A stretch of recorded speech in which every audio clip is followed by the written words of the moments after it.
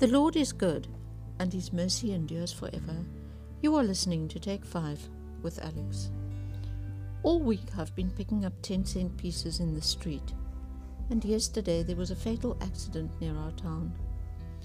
It's devastating to think of the heartache that the family must be going through. The 10-cent pieces just reminded me that we mustn't sweat the small stuff, because life is too short. It is so easy to make a mountain out of a molehill. Does the remark that someone makes that offends us really matter in the bigger scheme of things?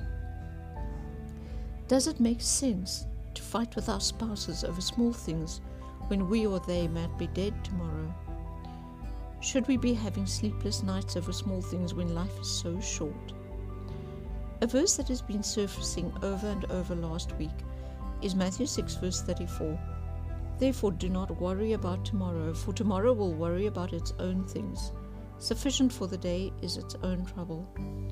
We sometimes spend so much time on negative and irrelevant things instead of focusing on how we can be a positive influence on people and how we can love people who are hurting. It's easy to blow up small things into huge issues. It's not easy to look past them and love people. 1 Peter 4 verse 7 to 11. But the end of all things is at hand. Therefore be serious and watchful in your prayers. And about all things have fervent love for one another, for love will cover a multitude of sins.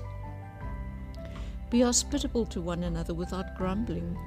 As each one has received a gift, minister it to one another as good stewards of the manifold grace of God. If anyone speaks, let him speak as the oracles of God. If anyone ministers, let him do it with the ability which God supplies, that in all things God may be glorified through Jesus Christ, to whom belong the glory and the dominion forever and ever. Love covers a multitude of sins.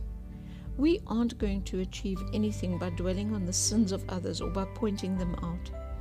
The only way we are effectively going to reach or influence people in a good way is by loving them. Love them in spite of their sins. Love them with their sins. Nobody except Jesus is perfect. Nobody ever was, and nobody ever will be.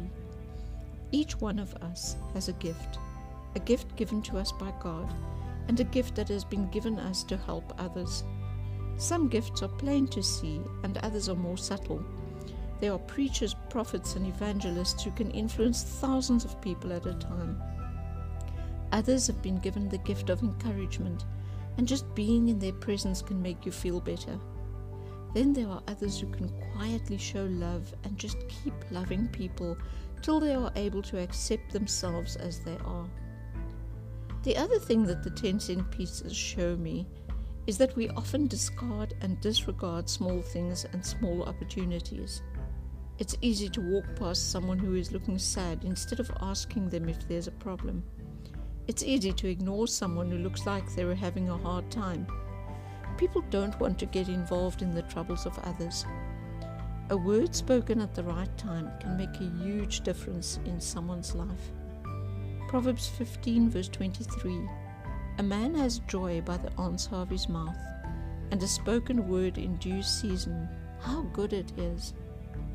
We need to be aware of the small things, the 10-cent pieces, the small things, the good small things, and the bad small things. We need to consider them and act on them, and not just discard and disregard them, because they do matter.